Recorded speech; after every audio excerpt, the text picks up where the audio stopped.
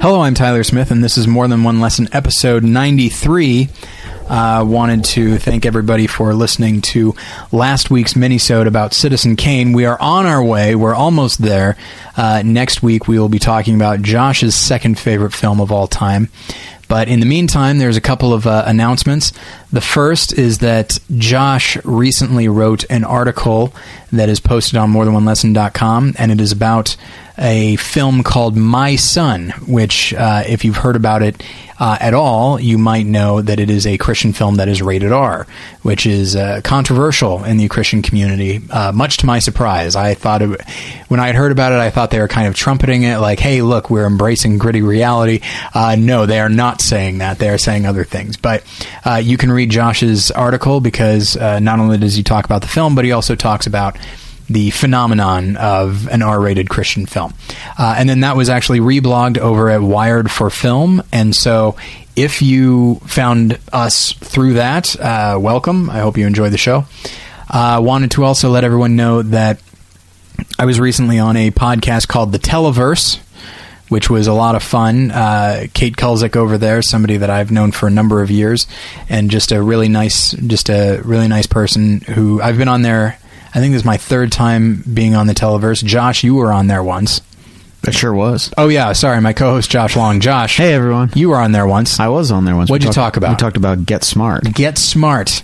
One of my favorite shows of all time. Absolutely. Love detectives, love comedy. They brought the two of them together, and that was my show. That was my jam. Well, yeah. I do not like wish that. I hadn't said that, don't you? But, yeah, and then I'm on talking about the animated series The Tick that I grew up on, and it's a fun discussion of a delightful show, not unlike your Get Smart, which was a detective show that was a comedy, which at the time I think was probably pretty novel. I think. Yeah, I guess it was a secret agent, not really a detective. Okay, so even more so. My mistake. Even more so. Yeah. And The Tick, I remember at the time, it just threw me. Because though there was plenty of funny animated shows, and I was not unfamiliar with the concept of parody and satire, but there was something about I was watching Batman the animated series, I was watching the X-Men animated series, then The Tick comes along, and I had seen Spaceballs and that sort of thing. The idea of parodying one film or one story, that I understood. The idea of parodying an entire genre of thing, like superheroes. The entire superhero genre is on display in The Tick. And it threw me. I was just like, this seems funny, but what's going on? I didn't quite get it. And then thankfully, second episode, I was like, oh, I think I got it here. But yeah, so it was a good episode of the Televerse, so you can find that. I'll link to it in the show notes. I also wanted to thank everybody. The voting for the podcast awards has finished. We will not know if we... Sorry, hang on. We will find out that we lost in January, and then we will let you guys know that, hey, we gave it the old college try. But we do appreciate everybody's voting. We appreciate the continued support for the show. And hey, you know what? If we won, prove me wrong, karma. Sorry, I was not. I took myself by surprise by that joke. You're challenging karma now? Yeah. All right. I feel like I want to embrace every other belief system. Oh, really? Yeah, I feel like I want to take the show in a new direction. Okay. So. I feel like I might have a little bit of a problem with that. Well, it's not your show. Yeah, I guess it's not. So, all right. problem solved. Maybe you should get somebody else on. Maybe, you know what you could do is every week you could have someone from a new religion. That sounds great. And you'd kind of like mix it up. That sounds great. And you could pick the movie based on their religion. Well, see, here's what I'm going to do. It will still, the format will still be the same, finding Christian themes in film. But it's like, but how will this Buddhist guy, how will he find Christian themes in this film? I feel like this podcast is going to turn into a lot of arguments. Yes, that's fine. If it bleeds, it leads. That's what they say on the news. You can just call it more than one argument. There will be, yes. Oh, yeah. Yes, very much. I feel like we're about to have one right now. You're fired. Either you turn... I refuse that. You refuse your firing? Yes. I like your moxie. You're rehired. I still can't turn in my resignation. Oh, man. It's like a Monty Python sketch. I told you once. Anyway, enough of that. Sorry, everybody. Okay. No, I'm not sorry. Okay, you're done with this character. I'm all about this argument. Let's do it. No, let's not do it. I can even argue with myself. See? Rabbit season. Duck season. Okay, we got to move on. Yeah. As much as I would love to carry that through to the conclusion we all know, and then maybe I would edit in a gunshot. That'd be a lot of fun. Okay, so enough laughs. We're talking about some serious movies today. Serious. And this actually hit me kind of last minute. As will often happen, there are some movies that I've been planning on talking about for months, and then at the very last minute, it's like, oh, you know what? These two go together, and they've been on my mind. We're talking about that today. And so that's the situation here. Josh watched the head film. What do we call it?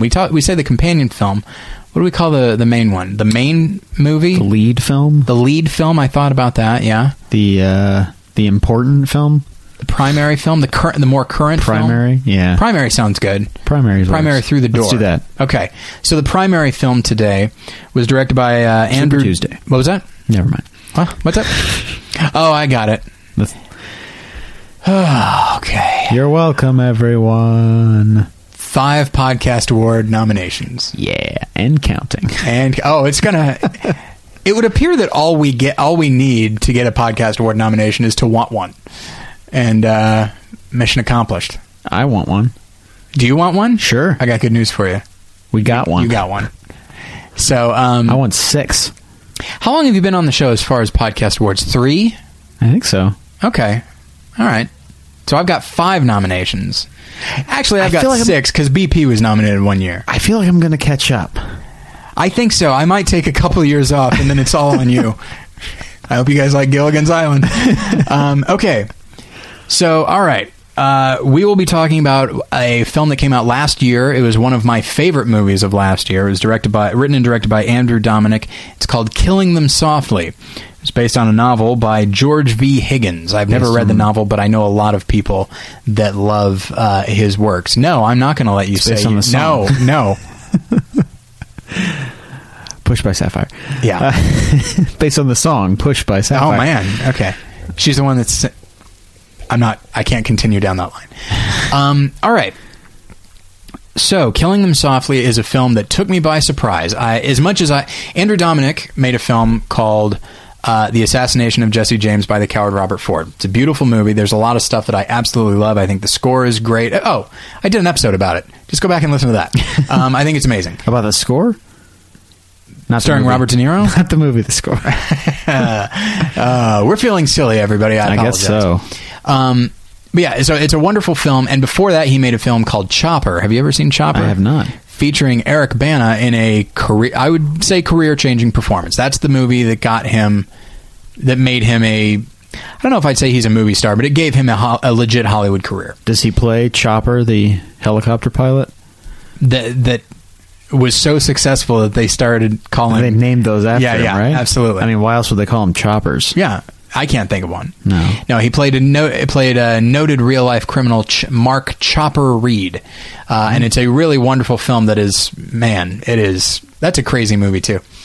But so I liked both of those films, and then when I saw that he was making another one once again with Brad Pitt, who was in Assassination of Jesse James, I was very excited. The reviews were good, not great, but everyone said the acting was pretty solid and that it was written in kind of a fun way. Yeah. And I like those. What was that? He got Oscar buzz. I can't remember. Did he actually get a nomination as well?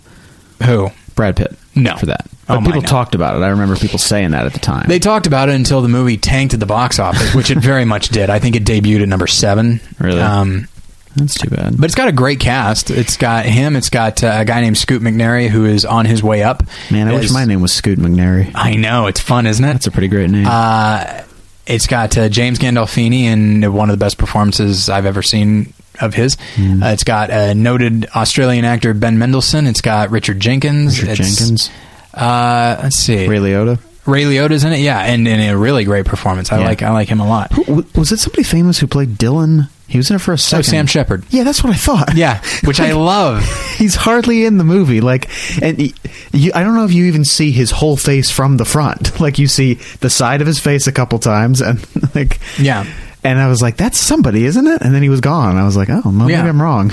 And I caught, or it's like, "Oh, that's Sam Shepard" in a flashback as this guy who basically like runs a criminal, like a hitman for hire or muscle for hire organization. The character's name is Dylan. He's in one scene. It's a flashback, but characters keep referring to him. Yeah, you understand. And I kind of love that. Yeah, like he's a presence in the film, whether or not he's in it. He looms. Everyone knows who he is. All you got to do is say his name if you're like, oh, shoot, I get it. I love stuff like that. Yeah, which made me think, like, they only have to say his name and people know what it means. And then I thought, it's convenient that in gangster circles no one ever has the same name, but then I thought sometimes they do have the same name and it just becomes like Fat Tony or something that. They add an adjective at the front. Absolutely. That's how they do it. And so the film, it is about low level crime in, I don't remember the city specifically. I think it's supposed to be New Orleans. Is officially, it really? But I've also heard Boston. I couldn't tell where it was supposed to be. And maybe that's the idea. The film does seem to be making larger points about the United States of America, so I think maybe the more generic the city, the better. But yeah. Probably Ohio, then. Yeah, I could see that taking place in When I think Ohio. of generic America, it makes me think Ohio. Jamaica, that's what I call it. Generica. It doesn't work. No. And so there is basically a heist in which a mob-connected poker game gets robbed, and the mob wants to find out who did it, but also there's a theory that the guy who runs the poker game did it himself so that he could keep the money from the game. He had actually done it before, and even though he's not responsible for this one, the people who robbed the game, they know that he will be blamed because they know that he did it before. Everyone found out that he did it before, right? And so it's kind of a neat little plan, but eventually everyone realizes, oh, I see what happened. This guy probably is not responsible for it. And but to get to the bottom of the whole case, they call in Brad Pitt, who plays a character named Jackie Cogan, because it's based on the novel Cogan's Trade. So his name is Jackie Cogan, but I think he's only ever referred to as Jackie. But it sounds a lot like Jackie Coogan. It does. Yes. But anyway, so he comes in and he does get to the bottom of it, and it also involves killing everybody involved. And he is a close associate of this Dylan guy, and so when he shows up, people know to give him respect, and they know to be afraid of him. So it's really just the mechanics of finding out who did it and killing them. It's very simple. There's a lot of dialogue because these characters are they're vaguely philosophical, and they all know each other. That's one of the things that I really love about it. Yeah, it's interesting how it's all kind of a network. Yeah. And just in the same way that I feel like if you do anything long enough, you will know, or at least know of, the other people that do it. And that's something that made the film feel not small, but it made this world seem very specific. You know, when Jackie calls in another hitman to do the job, the character's name is Mickey. He's played by James Gandolfini. people know who he is, and they're like, oh, I thought he was in prison. I thought this or that. It's like, oh no, he got out. Like, everybody knows everybody else, which complicates things, but also I think thematically really charges the film, because just because these characters know each other, that doesn't mean that's going to stop them from killing one another if there is profit to be had. Yeah. And we'll get to that a little bit later. So I've seen the film twice, and I love it. It is not a perfect film. It wears its themes on its sleeve, but I love the acting, and I love the writing, and I like a lot of the filmmaking so much that it wound up on my top 10 last year, and it's a film that I think about a fair amount. Josh, you just watched it today for the first time. Today. What was your reaction? I liked it. You know what? I had forgotten that he was the same director of The Assassination of Jesse James by the coward Robert Ford, which I liked quite a lot. And I feel like he's one of those filmmakers who... he has a very distinct... I don't know. Like, I would say he is an auteur filmmaker. Like, yes. There's a tone and a visual approach that he strikes that's very consistent, very all of a piece, that I really liked. Yeah, with because I'm thinking of it from a visual standpoint now. There's a lot of framing that I really liked, a lot of choices that I really liked. Some of the only visual thing I can think that I didn't like is some of the violence effects. I feel like I could see what wasn't real. You know what I mean? Not all around. There were a couple keys, because the way that he shoots some of those scenes, it's very like super slow motion stuff, stylized kind of things, and in some of those moments there was stuff I wasn't crazy about, but I shouldn't just jump right into that. As a whole, I really liked the look and the feel of it, to the point where I didn't mind so much that if the themes were on the nose, which I think is good. I feel like sometimes when a movie can get beyond that with just the imagery, I have a respect for that. Like, I really like Nicholas Winding Refn as a director, and some people hate his films because they talk about how his characters seem to be like dumbed down and sometimes empty, and they're a little vacuous, I would say. Yeah, and I can say, like, even if that's the case, I don't really care.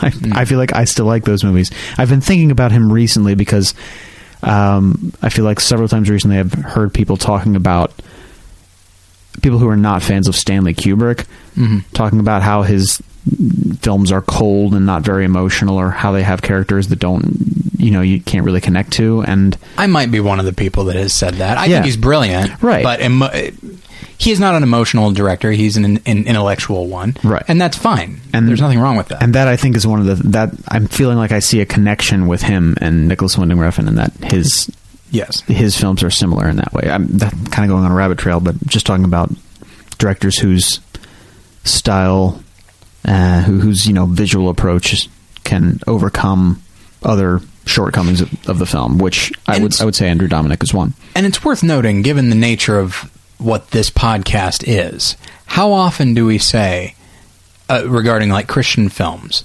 that, oh well, they make their point too obviously. If they just made that a bit more subtle and made the film better, then it would benefit the film. But this is a film that is every bit as overt with what it's trying to say, but we don't mind it. It was one of my favorite movies of last year. It's a movie that you really responded to. Why? Why don't we mind it? Because the writing is there, the acting is there, the cinematography is there, the editing is there. It's just a really solid work of art, and it's fascinating. It gets me rethinking some of my views of Christian film. They're still terrible, but I used to say, like, just don't make it so obvious. You know what? You can make it as obvious as you want if it's a good movie. Maybe if it's a great movie. Yeah. I might not be, I still might think it's clunky, but that is not going to keep me from liking it.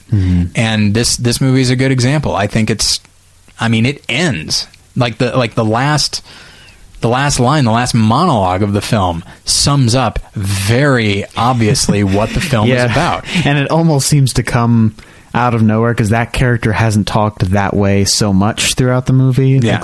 Other people have a little bit more than he has. But yeah. And I didn't care. And then of course it smash cuts. That's it. It smash cuts to, the credits, and the music and the song that is chosen there is even really obvious.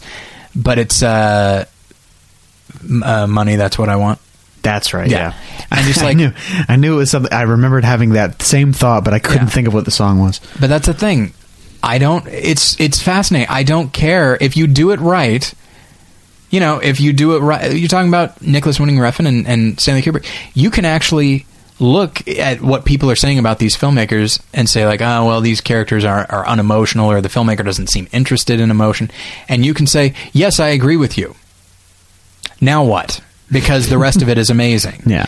And that's kind of how I feel about this film. And yeah, it gets me rethinking, hey, if you make those Christian films as well as Andrew Dominik made Killing Them Softly, I think I might be fine with it. Yeah, I'm sure that's around the corner. But yeah, and it's a film that just, when you look at all three of the features that he has made, there's definitely emotion to them.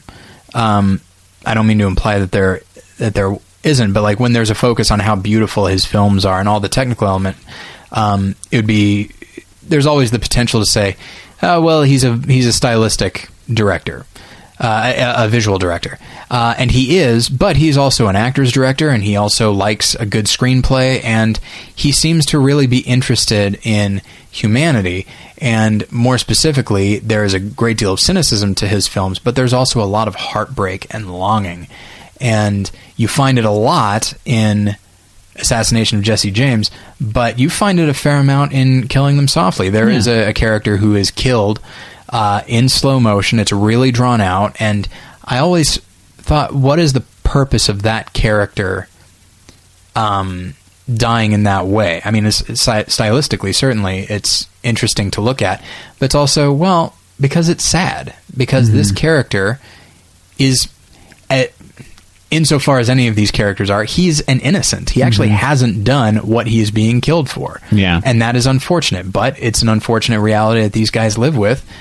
And the guy killing him doesn't even want to. Yeah. He just feels like it's a necessity. Yeah. And so I think I think it's a film that looks at the toll that this lifestyle takes on the souls of these men, frankly. Not to imply that there aren't any women in the crime industry, but this is a film that's very much about men. Are there any women in the movie? Yes, one is a prostitute. Yeah. That's right. She's the only one, isn't she? Yeah. Yeah. There's a lot of talk of women. Right. But yeah, it is a predominantly male. There's one scene with a prostitute. She has lines. Yeah. And she's no doormat. I'll say that. She's not. But yeah, so and one could see that as a flaw. It's not often. It happens a lot that movies will have an all-male cast. It does not often happen the other way. Yeah. And you can make of that what you want. You can say that there's an inherent sexism in Hollywood. You could say that that the stories being told that people are most interested in are male-centric. I don't know. I'm more inclined to say that Hollywood is sexist. In the same way that I'm always inclined to ascribe almost any negative trait to the studio system. You could say it's racist, you could say it's sexist, and I'd be like, yeah, that's probably fair. But yeah, and just, I think that's what gets me about this film is it is very cold and calculating, but it also understands, yeah, you don't get to be cold and calculating, unless you die a little bit inside, which is why my favorite character and my favorite sequence of the film involves the character Mickey, played by James Gandolfini. Mm-hmm. I thought he should have been nominated for supporting actor last year. If the film made more money and if it had a slightly higher profile, I think he would have been. If he had died, it would have been. If he had died earlier. Yeah, but there's talk this year of being nominated for Enough Said, which is unfortunate. But yeah, there's another thing you blame on the studio system. Yeah. But yeah, no, I know the scene that you're talking about. And there's two scenes, two good ones with him. Actually, are there only two with him? Yes, I believe so. Yeah, but they're both great scenes, and man, and that it points up the contrast too between, or I guess points up the theme that only the strong survive. Mm-hmm. Because you get an idea of what this guy was and what he is. Yeah. And that the industry, as it were, is going to eat him alive because he's not what he once was, because he's not strong anymore. Yeah. Maybe the film itself is a comment on the studio system. I wouldn't doubt it. They could say Weinstein instead of Dylan. Yeah, it's... I feel like his story, or his two scenes, are the film in microcosm, because he plays a hitman who gets called in. He is not the main character. He is sort of a ringer. He's a independent contractor, one could say, that Brad Pitt calls in to do one specific hit. He comes in and the two share drinks, and you just see a sadness in James Gandolfini. In fact, you see it the minute he walks off the plane. You just see he's walking slow. He kind of has a slump going to his shoulders, and just, but he can still, he and Jackie still. Jackie is the character played by Brad Pitt. I just want to emphasize that. He and Jackie have a nice rapport and stuff, but Jackie does take notice. He sure is drinking a lot for mid-afternoon. And he's being a little standoffish with the waiter, but he's also telling stories about last time he was in jail and the effect it had on his wife and that sort of thing. And Jackie is just looking at him like, okay, this guy is different than what he used to be, but he still seems somewhat capable and that sort of thing. But then the next time you see him, he's been drinking and doing probably cocaine and having sex with prostitutes for a day or two at this point, and is just a mess, but is aggressive, and it really feels like, it sounds strange, this is the, not merely because James Gandolfini is a large man, but it feels like a bear that's been awakened from hibernation. It's like, yes, it'll be groggy and tired at first, but eventually you'll remember, oh, it's a bear, and it will lash out. And he is just very dangerous, and eventually he's not merely dangerous, he's also a liability to what needs to happen. Yeah. And so Jackie orchestrates something that it won't kill him, but it is going to, I would venture to say, ruin his life. Yeah.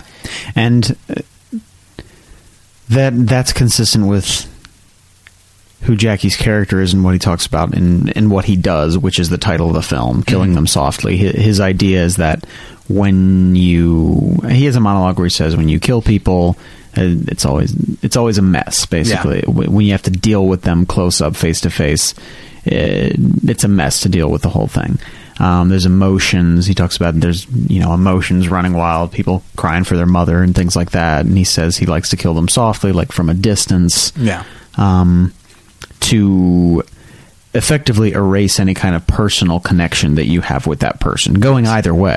Oh yeah, yeah.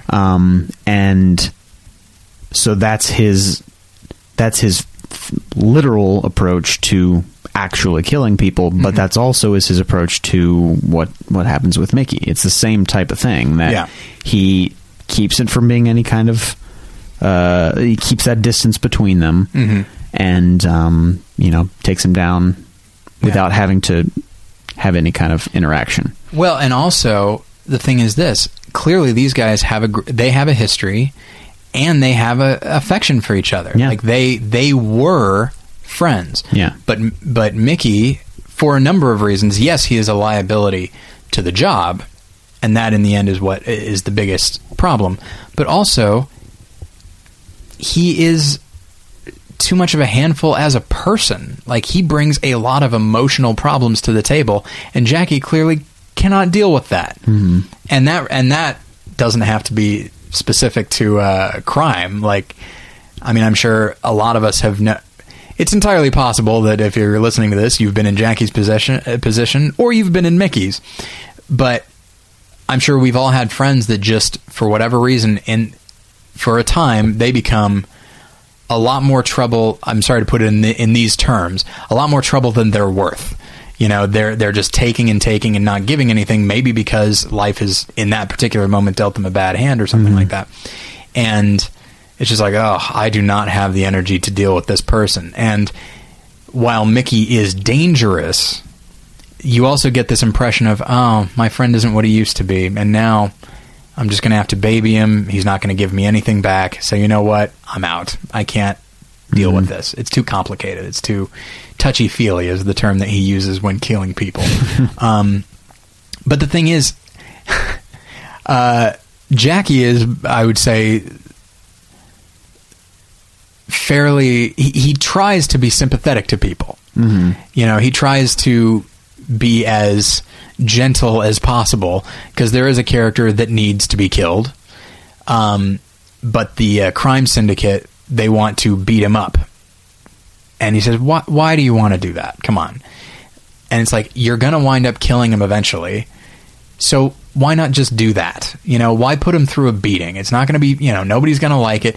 Just, I know what you won't yet admit, which is this guy, you're going to want to kill him, so just do that. And that is viewed as like humanitarian and sympathetic in this world, but also it makes the character of Jackie really interesting. He's not the most dynamic character in that he doesn't really change over the course of the film, but he is nonetheless fascinating. I was thinking about it, and I feel like Brad Pitt brings a humanity to him that probably is not there on the page so much. Yeah. Like if I'm thinking about the lines and the scenes, and I'm imagining that character on paper, I feel like just the script may be a lot more cynical than the film itself is. Yeah. Which is interesting, because I feel like you can put all those things down, and they can have the same weight to them, but when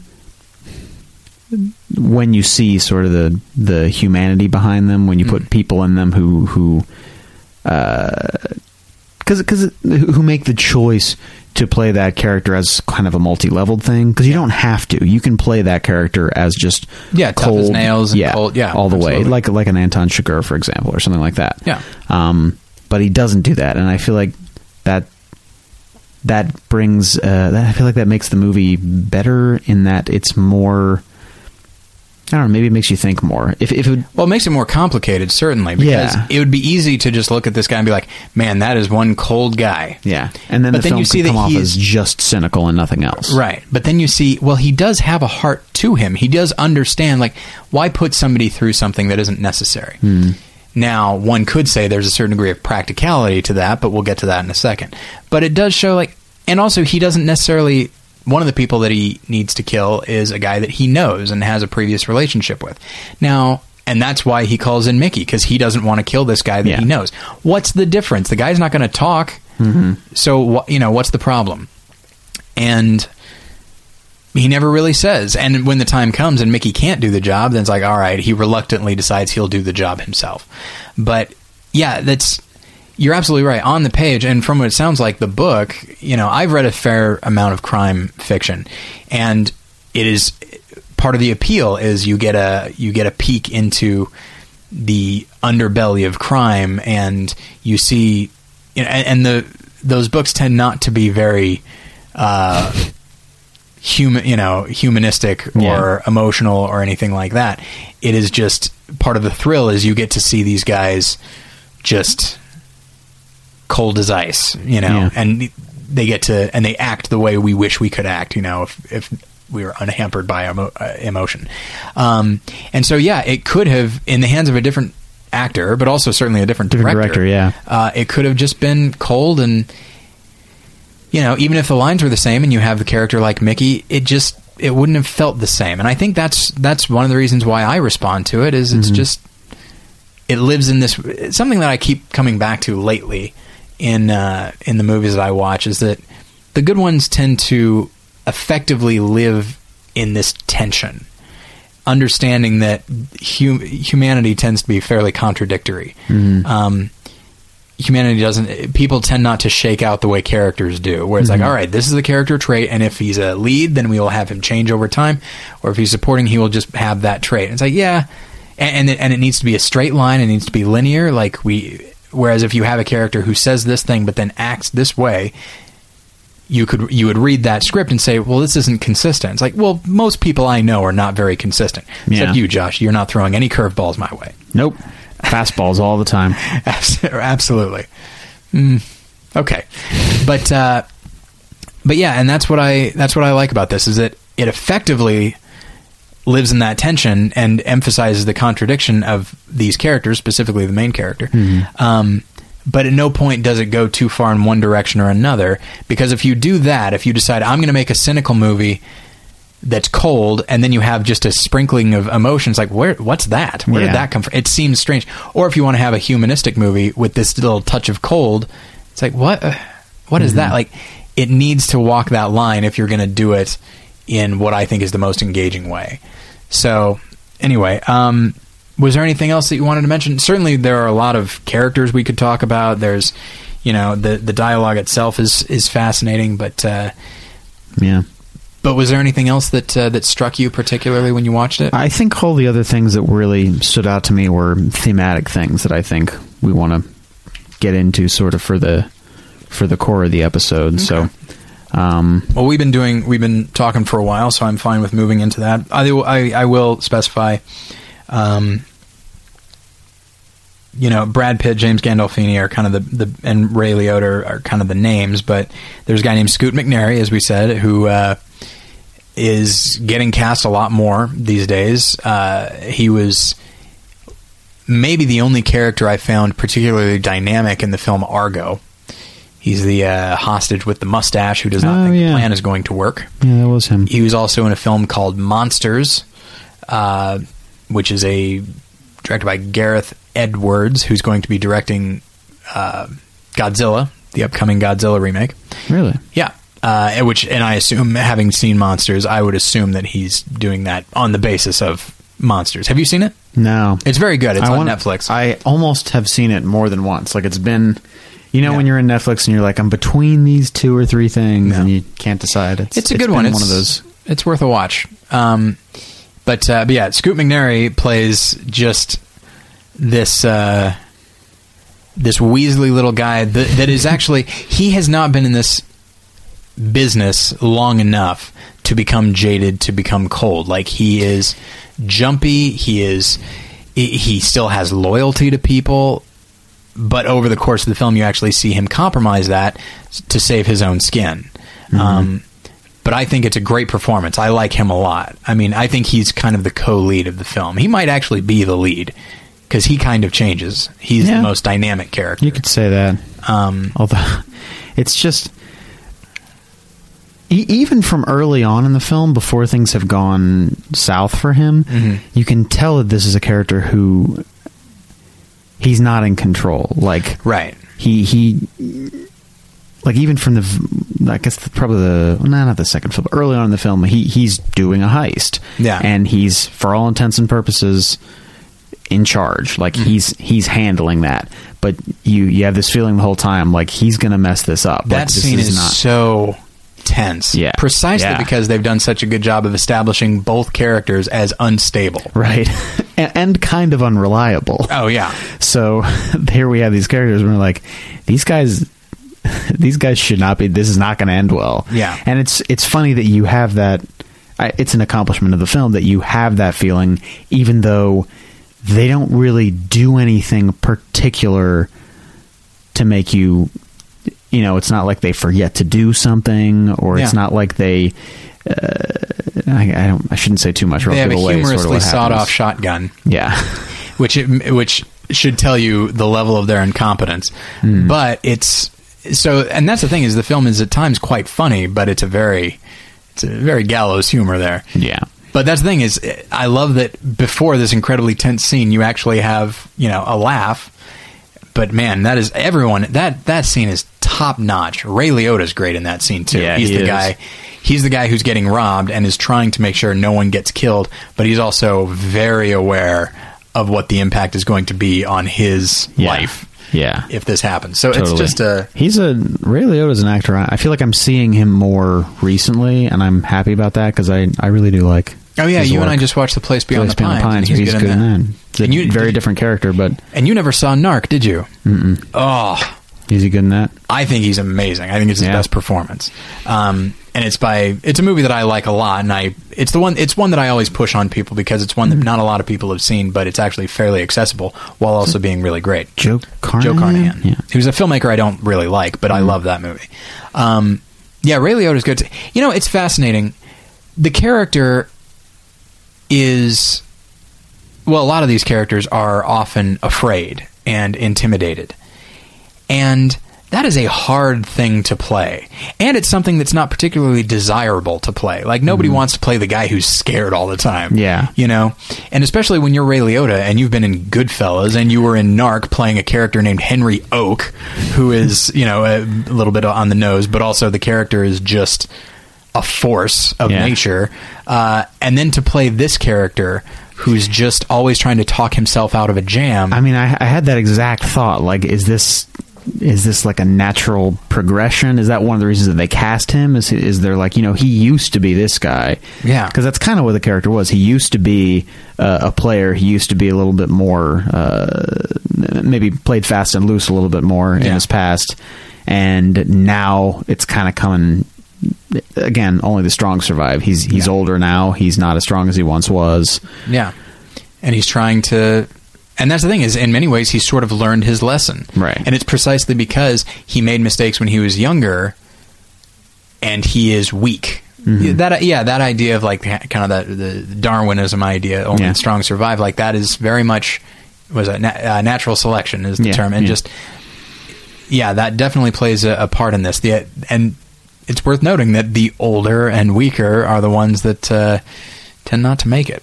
But also, there's some young guys that don't make it either. But yeah, and I thought Ray Liotta is great. Scoot McNairy is great. Ben Mendelsohn is in it. We just mentioned The Place Beyond the Pines. He's in that as well, and what I consider to be a wonderful performance. And I like it. And he's the other guy in the heist who is actually even less reliable than the jumpy, nervous guy because he is a drug-addled, displaced Australian guy who is just... Nobody likes him, and he is just a mess. And just looking at him and the way he carries himself in the costumes, like, this guy smells. I can just tell he smells. Maybe the second scene he's in the film, where he's got the dog there, and they're having that conversation. That's a great scene, and I love the way it's framed. Yeah. But I believe he's eating a popsicle. Yes, he's eating a popsicle that's like melting apart in his hands. He looks like he's just covered in sweat. And he's talking about all the good things he's got going for himself. Talking about how he doesn't really need this job because he's got this other thing going on and he's got a girl uptown. Maybe he'll go see the girl instead. Yeah. And I'm like, how does this guy think that he has better options in his life? Like, it's patently obvious that this guy thinks that his life is better than it is. Yeah, he's got it all worked out, this guy. And he really... the companion film is going to be American Buffalo, and Russell, more so than any of the characters, any other character in Killing Them Softly, he reminds me of a David Mamet creation, like just a low-rent person who... It's like, man, your ambition is non-existent, and kudos to you for being content with what you have. Yeah. But boy, oh boy, and he's the only one that can't see it too. Like everyone around him can see, like, this guy, is not. Yeah. But I love that performance because it is a completely unself-conscious performance. And then also an actor that I really like is Richard Jenkins, who plays a character only referred to as Driver. You never find out his name. Yeah, really? He is a lawyer who represents the mob, and he is the go-between between the mob and Jackie. It's like this mystery syndicate. Like, you don't really know. I didn't realize until about halfway through the movie, but you're like, I don't even know who he's playing for. I don't know where it comes from. And this goes to the theme that his character is a lawyer, somebody who, in theory, is there to, represent the law. But it's more just like, okay, he's a mobbed up lawyer, obviously, and so he's just there to make sure things don't, he keeps his clients out of trouble. But also the way that he talks about it. It's like a corporation. It's like a company. It's a very bureaucratic mindset. The way there's one scene in particular where he's talking about it as just a business, as a bureaucratic business, and it's weird to think of that they're, instead of dealing in textiles and food, they're dealing in murder and robbery. Yeah, and it's just and that's a nice touch as well, and one that, as I said, will very much go towards the larger theme. But yeah, it's and he's great. Richard Jenkins has a tremendous ability to be a corporate tool while also maintaining a surprising amount of personality. Yeah. His back and forth with Jackie, because it's kind of refreshing because both of them are kind of at the same level. They both have bosses. Jackie has Dylan, and then Driver has the mob, and both of them are able to complain about the way this works. Mm-hmm. Nobody's willing to pull the trigger on anything, no pun intended. And it's just so many of these scenes are they're just such a joy to watch. Like, they could go on. In many ways, it feels like a play. Yeah. They could go on. Each scene could go on way longer than it does, and they tend to go on, but it could go on much longer, and I'd be fine with it, because I just enjoy spending time watching these actors say this dialogue in this story. It's just I don't know. Listener, if you've not seen Killing Them Softly, hopefully we haven't spoiled too much. I don't think so. It's not like a spoiler type of movie. Yeah, there's a lot of stuff you should. There's a couple things here and there. Yeah. Yeah. And I mean, there's a death towards the end that's just like, I didn't want this to happen, but it has to. The nature of this story is that it's going to. But yeah, I'm very happy that I saw it, because if I had not seen it in the theater, kind of on a whim, I might not have seen it. It's just one of those that kind of slipped through the cracks. That's exactly the way I felt about it. Like, I had heard about it when it was out, but I didn't hear too much about it, and it came and went, and I forgot about it. Yeah.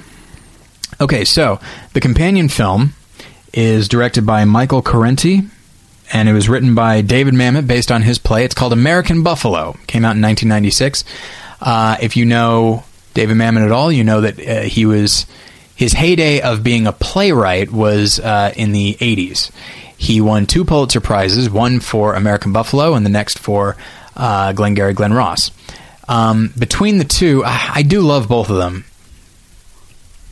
American Buffalo is pretty great. It's a 3-character play, once again, all men. But it's also a situation where these characters, who are just these down-and-out losers in Chicago, one of them owns a junk store, or like a resale shop, I guess you could call it. And the other is just kind of a drifter who just, lives in a hotel and just takes jobs here and there and all that. And the way they talk about their friends, you can tell just all of these people are just lowlives. They're just the worst. And so the cast features Dustin Hoffman, Dennis Franz, and Sean Nelson. Sean Nelson he was pretty young in this film, but he's gone on to be in a number. He was in the movie Fresh, which was a big deal in the 90s. And I'm not totally sure what he has been in since then. He might have been in The Best Man. I'm not sure. I hate to say, but I didn't really follow his career. Dennis Franz is an actor that I love, and Dustin Hoffman has the showier role, but Dennis Franz is doing some really amazing work in just being this character who's just sedentary and just a mountain of a man who just likes to sit in his chair and have things his way. And then Dustin Hoffman plays the character named Teach.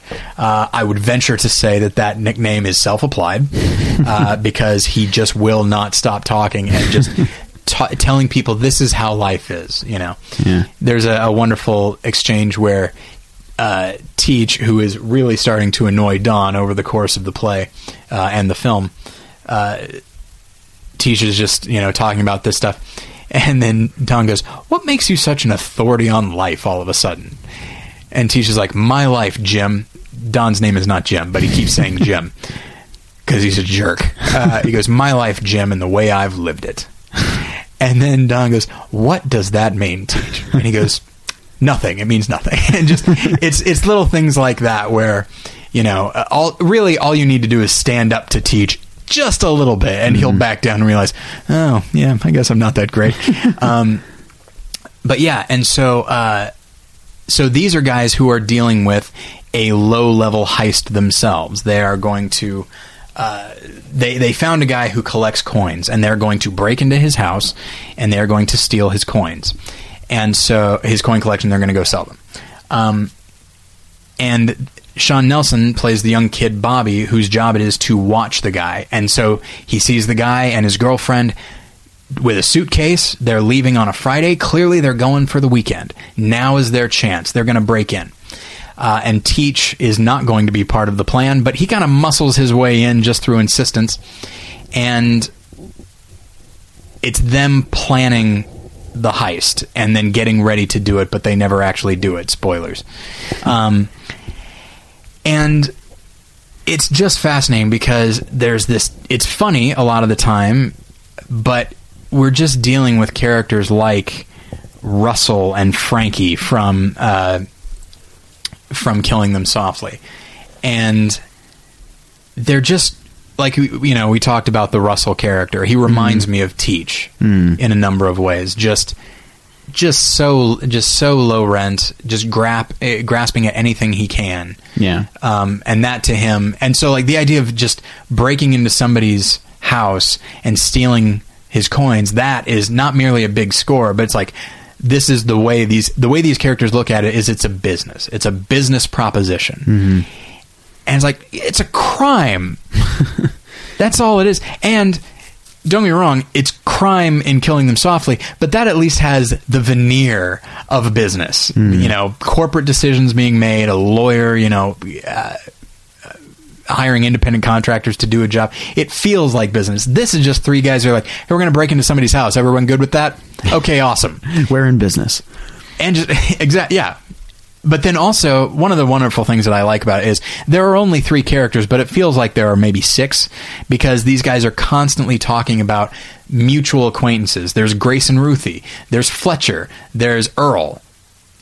Well, none of these characters ever show up, but you feel like you know them. It's astounding. Mm-hmm. I remember, where did I hear this? Somebody was talking about, it's like, oh man, I would love to play Fletcher. And they say that knowing full well you'd never be on stage, but what a great character to play. And it saves me the time of having to memorize any dialogue. And when the movie starts, it comes the day after a poker game that they've all had, in which Grace and Ruthie and Fletcher won, and Don and Teach did not win. And then it comes out that, it's very possible that Fletcher cheated. And so these people are all friends and friendly, but they're also rather craven, and their loyalty does not go very far. There's a line that I really like in which Teach says, loyalty is fine, but this is business. And so what he's basically saying is, loyalty means nothing if I stand to gain nothing. or if I stand to gain something. And so that's what we're talking about is, in both cases, we're talking about business and the way these characters, they're trying to be pragmatic. They're constantly justifying their actions in one way or another by saying, hey, it's just business, it's not personal, and we just need to approach this in a practical way. And the way you and I, Josh, were talking about it beforehand is the idea of viewing people either as a help or a hindrance to what these people want. And what they want is money. What they want is a certain lifestyle. What they want is, frankly, their way. Yeah. And you get this more with Killing Them Softly, but it's, only the strong survive. It's like, okay, well, I want to survive, so I need to be the strongest. And if that means killing the weakest, so be it. It's all about me and my survival. And within that survival, maybe a pretty nice life while I'm at it. But what's fascinating is that, the characters in Killing Them Softly could very well live very well. Whereas in American Buffalo, these guys, they stand to make maybe a few $1,000s. Yeah, they're never really getting out of kind of the underbelly that they live in. And it's probably the same with Russell and Frankie and no question. Killing Them Softly. They're probably not going anywhere. They basically put their lives on the line for, I think, a total of $30,000, which that's a large amount of money, but it's going to be split, I think, 3 ways, because neither Russell nor Frankie actually plan the heist. It's another guy, referred to as Squirrel. So it's going to be like $30,000 split 3 ways. So these guys are putting their lives on the line for $10,000 each. Yeah. And it's just astounding to me. Yeah. But because they're still small time. Yeah.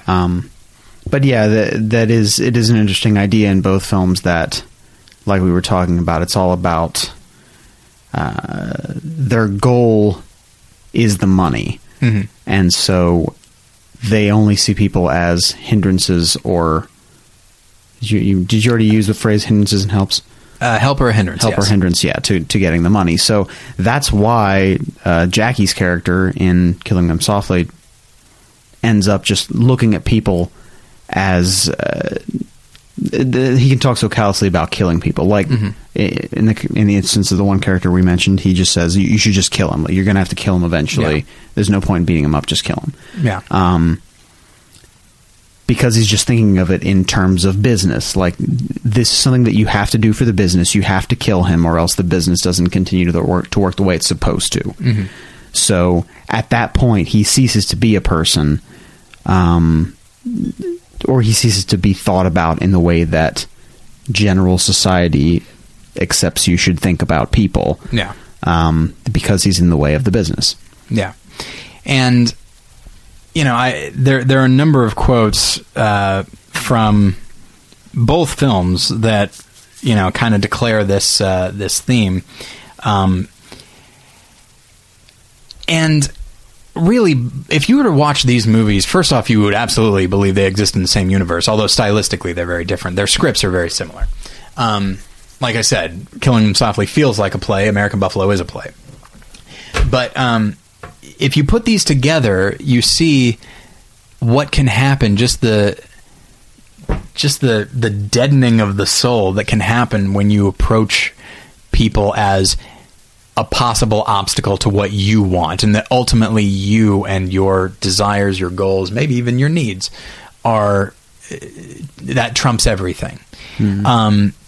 And so I've got a few quotes of their philosophy. This one is from Killing Them Softly. Jackie is watching footage of Barack Obama's inaugural address. No, not his. No, it's not in his inaugural. It's election night. He's just been elected. So his victory speech. Would you say that? Yeah, I think so. Okay, so he's giving his victory speech, and it's soaring rhetoric. Regardless of what you think of it, it's it's very inspiring and that sort of thing. So it's on in a bar, and a lot of people have just died in the film, and Jackie is talking with Driver, and he's referencing the speech that they're watching. And he says, this guy, in reference to President Obama, this guy wants to tell me we're living in a community? Don't make me laugh. I'm living in America, and in America, you're on your own. America's not a country, it's just a business. Now pay me. I cleaned that up a little bit for the podcast. And it's just summing that up. Now, of course, there's definitely political overtones to that. The idea of, in a capitalist society, and frankly, we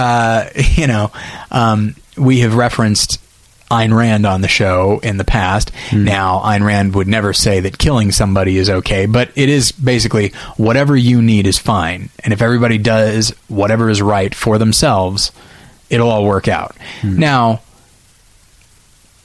to a certain degree, economically, I'm on board with that. But of course, there's also laws and morality. You need to temper that with laws and morality. Right.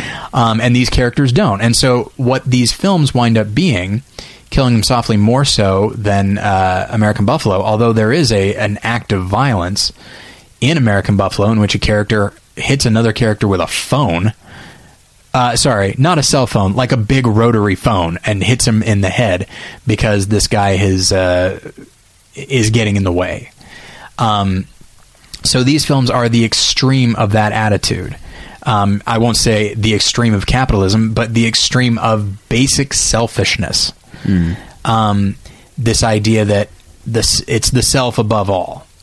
And really anything else is just window dressing. There's a line in American Buffalo in which Teach says, we all live like the cavemen. And it comes when things have not gone well for him. It's in the middle of a long series of declarative statements that he makes based on the events that have happened in the film, and also maybe just in his life in general. We all live like the cavemen. And I'm reminded of a bit by Patton Oswalt in which he talks about how, though he is an atheist, he loves religion because up until religion came along, literally just the biggest guys just killed everybody. And then in his view, somebody came up with this idea that says, no, hey, whoa, hang on. If you don't kill me, and if in fact you're nice to me, then there's this invisible place in the sky where you can go and have cake. And so it's reference to his to sky cake.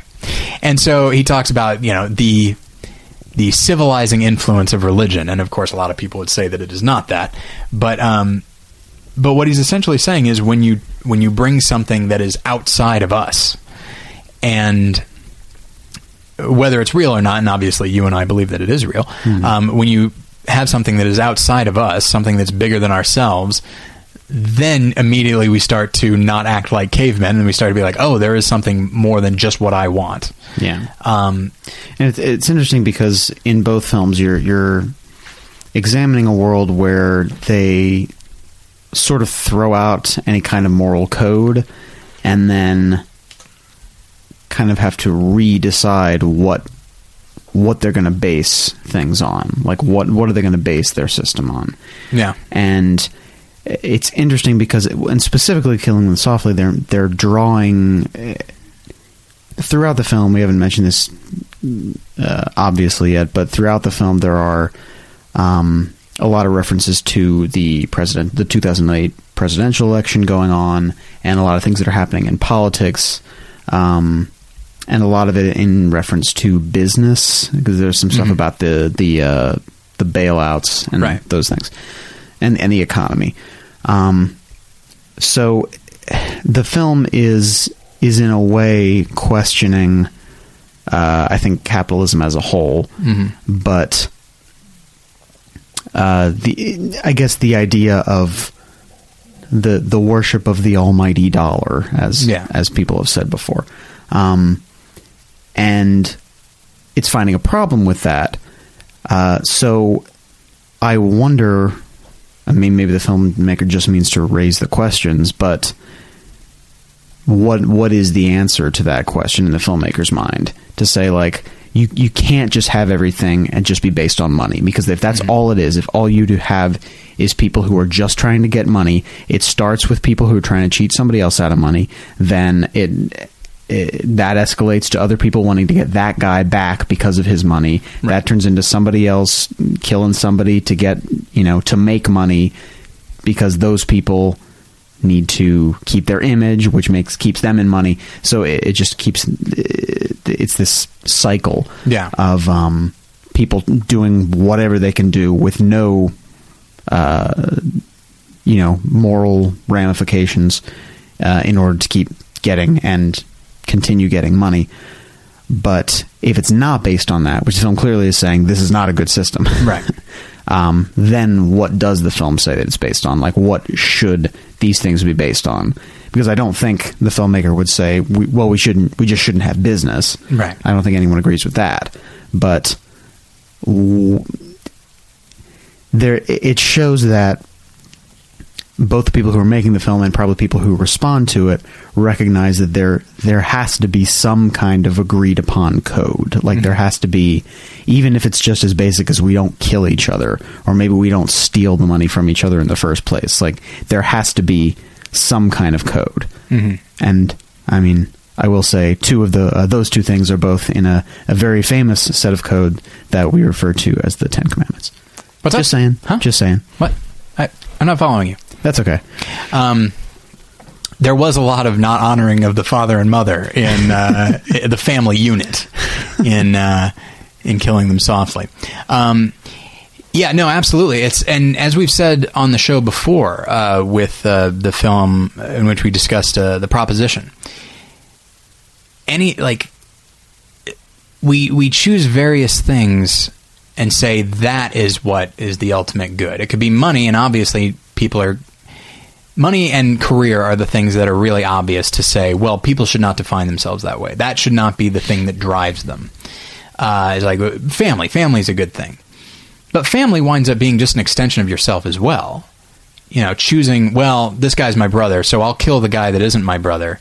I will take my brother's side over anybody else's. And I recognize that is probably a good quality. That's fine. Not when it comes to death, obviously, but like it's a noble quality. But also, yeah, sometimes right and wrong transcends the idea of family.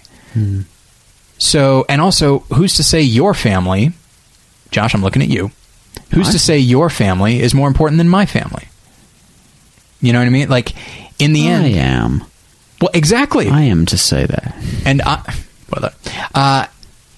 and so that's the thing. So suddenly asserting superiority or priority of this thing, whether it be family or career or whatever, any of these other things that drive us, it suddenly becomes interesting. The character's name is Driver. Moving on. But it's all part of a larger plan. Oh my gosh, Andrew Dominik, you genius! He foresaw this. You slide he devil. got it. He got it. 2 out of his last 2 movies have become podcast episodes. I think that's worth noting. That's what he's going for. I don't know if this is... Well, finish your thought, and then I had something else that... But that's the thing. So there's all these things that we say, well, if you focus on this, then you'll be good. But in the end, it's just a different version of focusing on yourself and asserting yourself over other people, whether it be asserting your economic comfort or asserting that your family is the most important one simply by virtue of it being your family. You know, and I used family as an example, but it can be other things as well. It can be philosophy. It can be a religious belief. Anything that eventually points to, but no, you don't understand. This is my thing. And so I refuse to be offended. I refuse to be whatever. And in refusing that, I will maybe trample on somebody else. It could be emotionally, or it could be, in the case of these movies, it could be physically hurting somebody, if not killing them. But okay, so you were going to say something. I was just going to say, and I feel like this changes the subject and isn't even necessarily on the themes that we were thinking about, but in thinking about how Andrew Dominik's former film is called The Assassination of Jesse James by the coward Robert Ford, there's that idea of the assassin being a coward, I feel like is still kind of present in this one. The idea that Jackie doesn't want to get close to these people or have to deal with them in any kind of personal way is in a sense a cowardice. You know, he doesn't want to have to head on deal with the things that he's doing.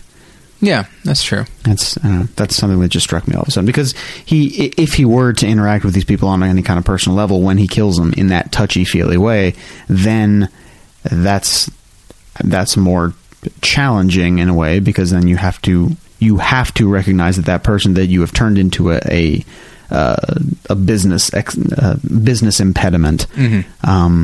is a living, breathing human being that wants to live just as much as you do. And so when he puts that out of his mind, and when he doesn't put himself in the situations where he has to be mindful of that, there's a cowardice inherent in that. And also, it speaks to this idea of, I hate using this term, but it's one that people understand. Rearranging deck chairs on the Titanic, like striving for a code of honor. It's like, you can kill people provided you don't shoot them in the back, like Robert Ford, or, look them in the face, get up close, don't do the cowardly thing and shoot them from afar. Don't do that. That is, come on. That's dishonorable. It's like, how about this? Don't kill anybody. There's an option. No? All right.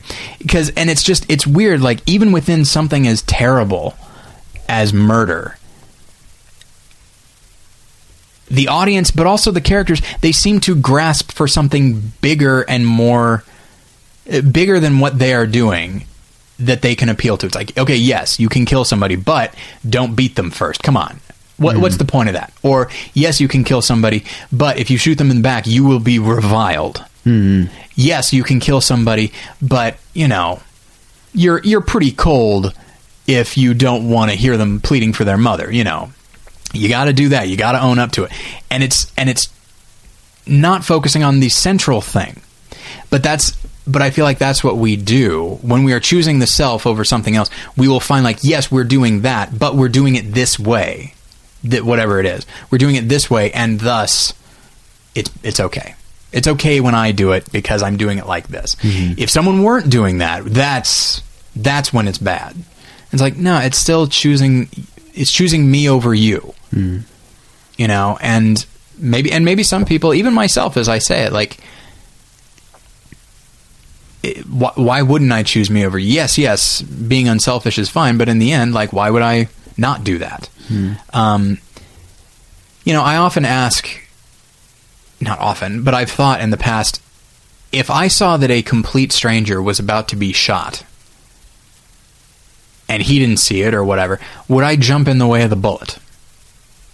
Now, if it was my wife, certainly I would. If it was a friend, I probably would.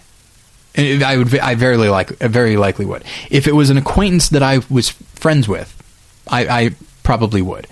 If it was someone that I just knew in general, I probably would. But if it was someone I didn't like or a stranger, would my first instinct be to do that? Maybe. But probably. Who knows?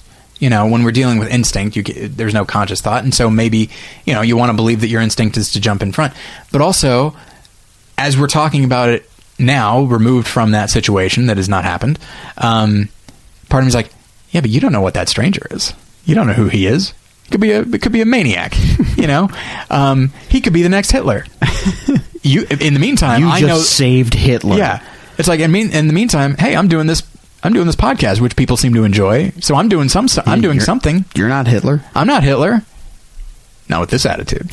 And so it's that I think is an interesting thing, is that, like, jumping in front of a bullet is a selfless act. Or not jumping it is a selfish act. But if you qualify, it's like, well, certainly I wouldn't do it to save this bad person. It's like, well, you're still acting selfishly. That's fine. I did it for this reason. I'm sure you can understand. But yeah, and so this seems counterintuitive, because surely it's okay for us to choose ourselves over other people in certain circumstances, obviously. But not really. That's one of the things that the Bible is constantly saying is, no, you need to deny yourself. Yeah. And some people might say that that's a function of guilt. That's a function of, like, oh, come on, like, that's terrible.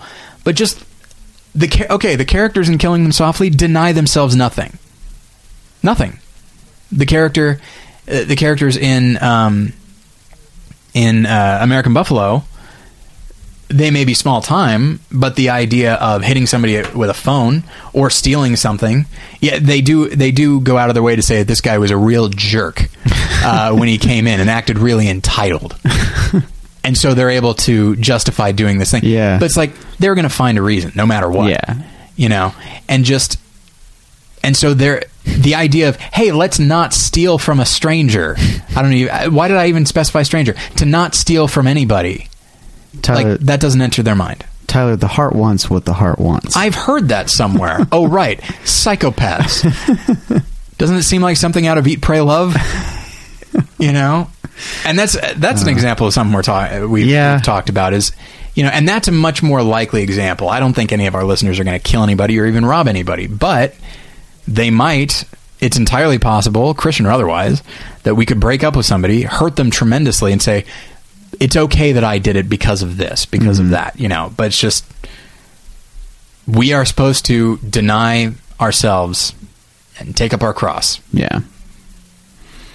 It's counterintuitive, and I say it knowing full well that people might have a problem with the fact that I'm saying it. Yeah. But another thing that we can learn from both of these films, too, is that the consequences mean something. They don't mean something to these people. Yeah. Not in any kind of immediate sense. Some of them realize the consequences when they are, when they're killed. But they live in this way of thinking that I can continue doing what I want. It's just business. I can get what I need to get. And these consequences they don't matter. Yeah. But ultimately, they do matter. And that's, you know, something that we can see from looking at these films from the outside. So I've got a number of Bible verses to read.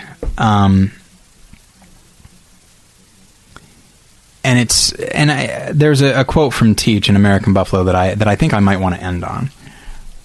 No, I'm not. There'll be one thing to read after that. But so here's a Bible verse from Judges 17:6. In those days there was no king in Israel. All the people did what was right in their own eyes. I was thinking of that verse yesterday. It's one that weird. It speaks to what we're talking about, which is these characters, they do not have a code that is outside themselves, that they do not decide on their own. They don't have that, and thus they are able to justify doing terrible things. They are doing what is right in their own eyes. That's the most important thing. It's like, I'm doing what's right for me. It's like, if you don't, I'm of the opinion that if you do not have something bigger than yourself saying, hey, don't do that, then there's really no reason not to do that. Not to imply... Okay. Obviously, if you are not a Christian, you're listening to that, you might think that I'm saying that an atheist can't be moral because they don't believe in God. That's not what I'm saying. What I'm saying is actually something much deeper than that, which is there is no morality without God. To the point where now it's like humans have been around a while, and yes, we have a concept of morality, whether we believe in God or not, but the very idea of morality does not exist without God. You can be moral, just as a Christian can be immoral, but the idea of morality, the concept of right and wrong, it's like, what is right? What does that even mean? Yeah. Is it simply what benefits humanity? Is it what benefits you? Who knows? Yeah. I don't know. I don't want to... We've made that point elsewhere, but it's just... I don't want to... go and listen to our Dark Knight episode if you want to hear more about that. But that's the thing, is you remove... It's interesting that this goes together. There was no king in Israel. All the people did what was right in their own eyes. There's a semicolon in between those two statements, implying that they are connected, which I thought was interesting. Yeah. So... You know what's interesting is, and maybe you've encountered this, Josh, and maybe the listener has as well. People will often discount things things in the Bible that are not said by Jesus. They'll use it as an excuse to believe this or that, and they'll say, "Well, Jesus didn't say it." All right. Well, I've got a quote here from Mark 7 verses 20 through 23. Josh, would you like to read that? Sure. It says, he went on, this is speaking about Jesus, as he's speaking to the people. What comes out of a person is what defiles them, for it is from within, out of a person's heart, that evil thoughts come. Sexual immorality, theft, murder, adultery, greed, malice, deceit, lewdness, envy, slander, arrogance, and folly. All these evils come from inside and defile a person. Okay. So, the idea of the heart wants what it wants, the idea of, just do your own thing. By the way, even in the Christian community, you run across this idea. It's like, they won't do what's right for you. Mm-hmm. And I do believe there is such a thing as personal conviction, and God deals with people a different way and that sort of thing. But underneath personal conviction, underneath everything, is the idea of, okay, what are you doing? Are you choosing yourself? If you are, you shouldn't be.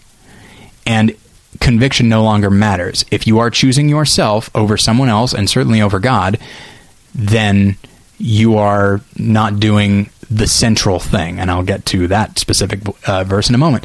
And it's that idea of the heart wants what it wants, and we need to do what's right for us.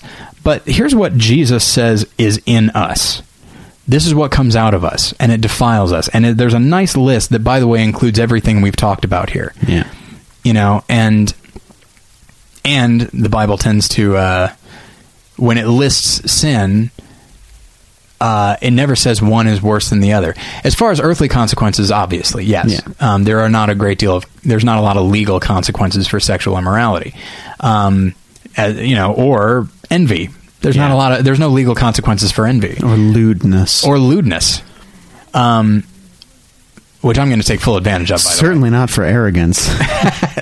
Arrogance is encouraged.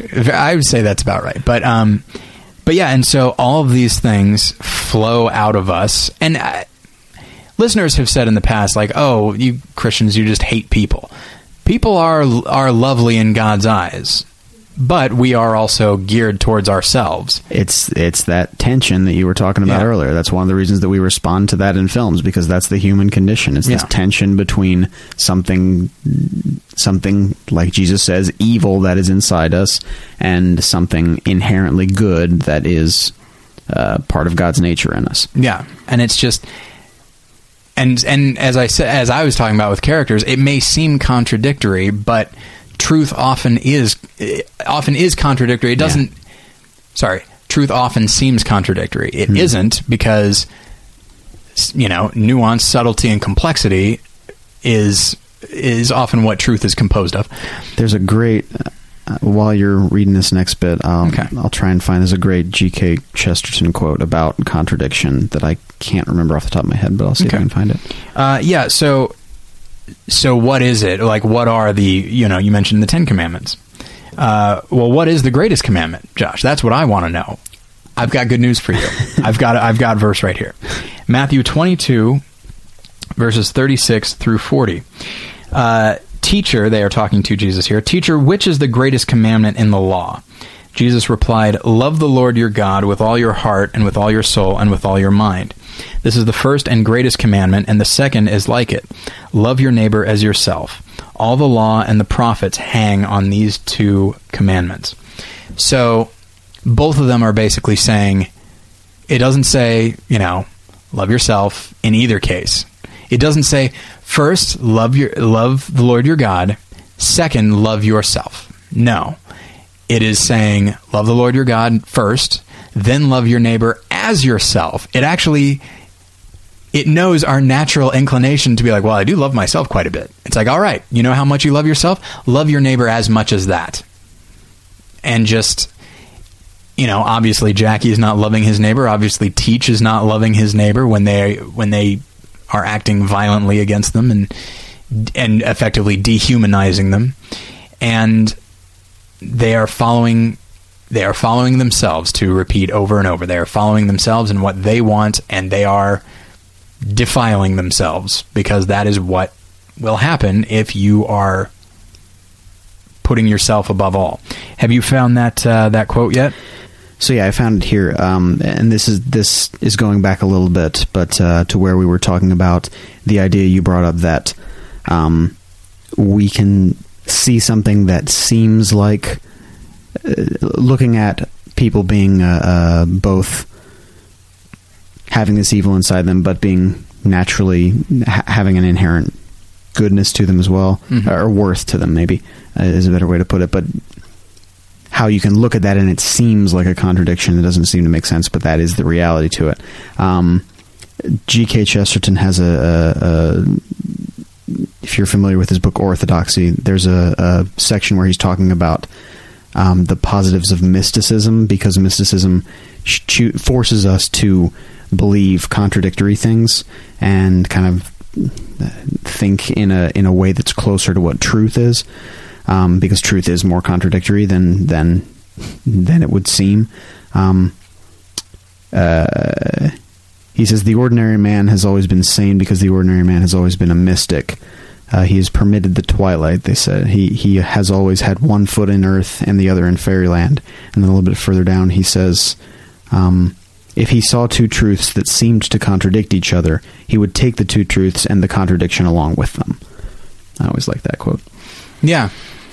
But yeah, and so thank you for reading that, because, yeah, there are a lot of people that say the contradictions in the Bible, or the seeming contradictions, means, well, obviously it's not true. It's like, no, it's, as somebody that has written, and you Josh, are a writer, it's like, if you want to write something that, like, appeals to a mass audience, you have something that just makes a lot of sense. Everyone can follow. It's easy. And to me, that's, as I've said many times before, like, Jesus is not the Messiah you come up with if you want to trick people. Yeah. And the Bible is not the book you want to write if you want to get people's money. Yeah. You know? So, anyway, that's neither here nor there. Okay. So, to tie all this stuff together, in those days there was no king in Israel. All the people did what was right in their own eyes.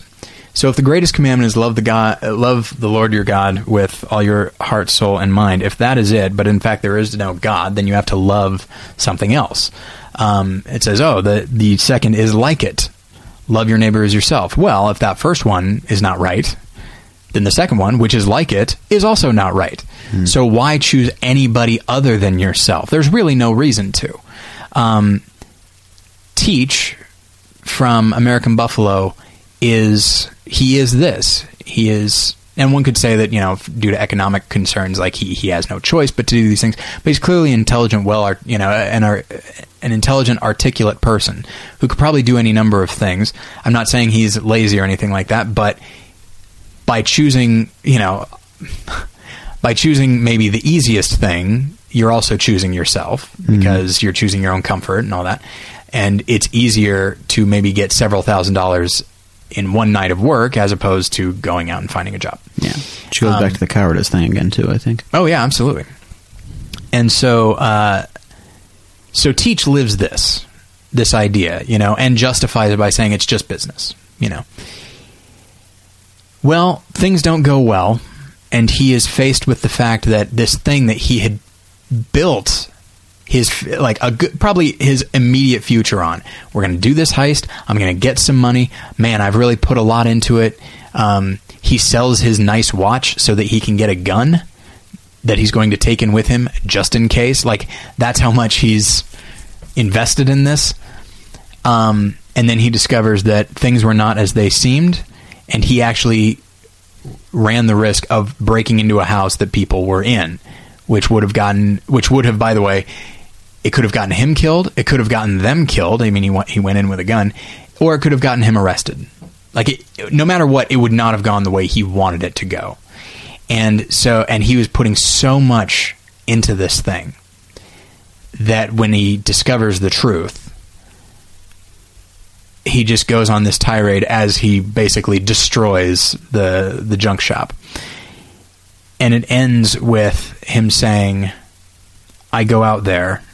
I'm out there every day. There is nothing out there. And it just seems to me that, like, out there is the world that he is going to use to, in some way, define himself. He is going to, I don't know, it sounds strange. It's a place where he can, by virtue of what he does, make himself something. But there's not, it's, it could be status, it could be that he wants to raise his status economically or financially or whatever.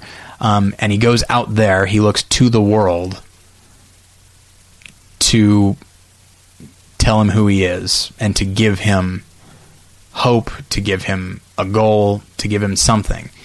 He goes out there every day, and there's nothing out there. this thing that he clung to, business, money, there's nothing out there. And part of the tragedy of that is that even if their plans were all to go off without a hitch, if there's still nothing out there, yeah, then what does it matter? Yeah. And so, and so then the question is, all right, well, what if there's nothing out there, if the world can really offer nothing, and if looking to ourselves, can make us like these characters and killing them softly, ostensibly. Maybe we all have our own version of that. We all have our own version of killing people, but we believe that, if we let them down easy or kill them softly, then maybe, that makes us a little bit better. And it's like, no, the Bible, we have Jesus' example. He doesn't kill anybody. In fact, he dies willingly and difficultly. There's no easy, there's no softly here. He volunteers for the worst death you can think of.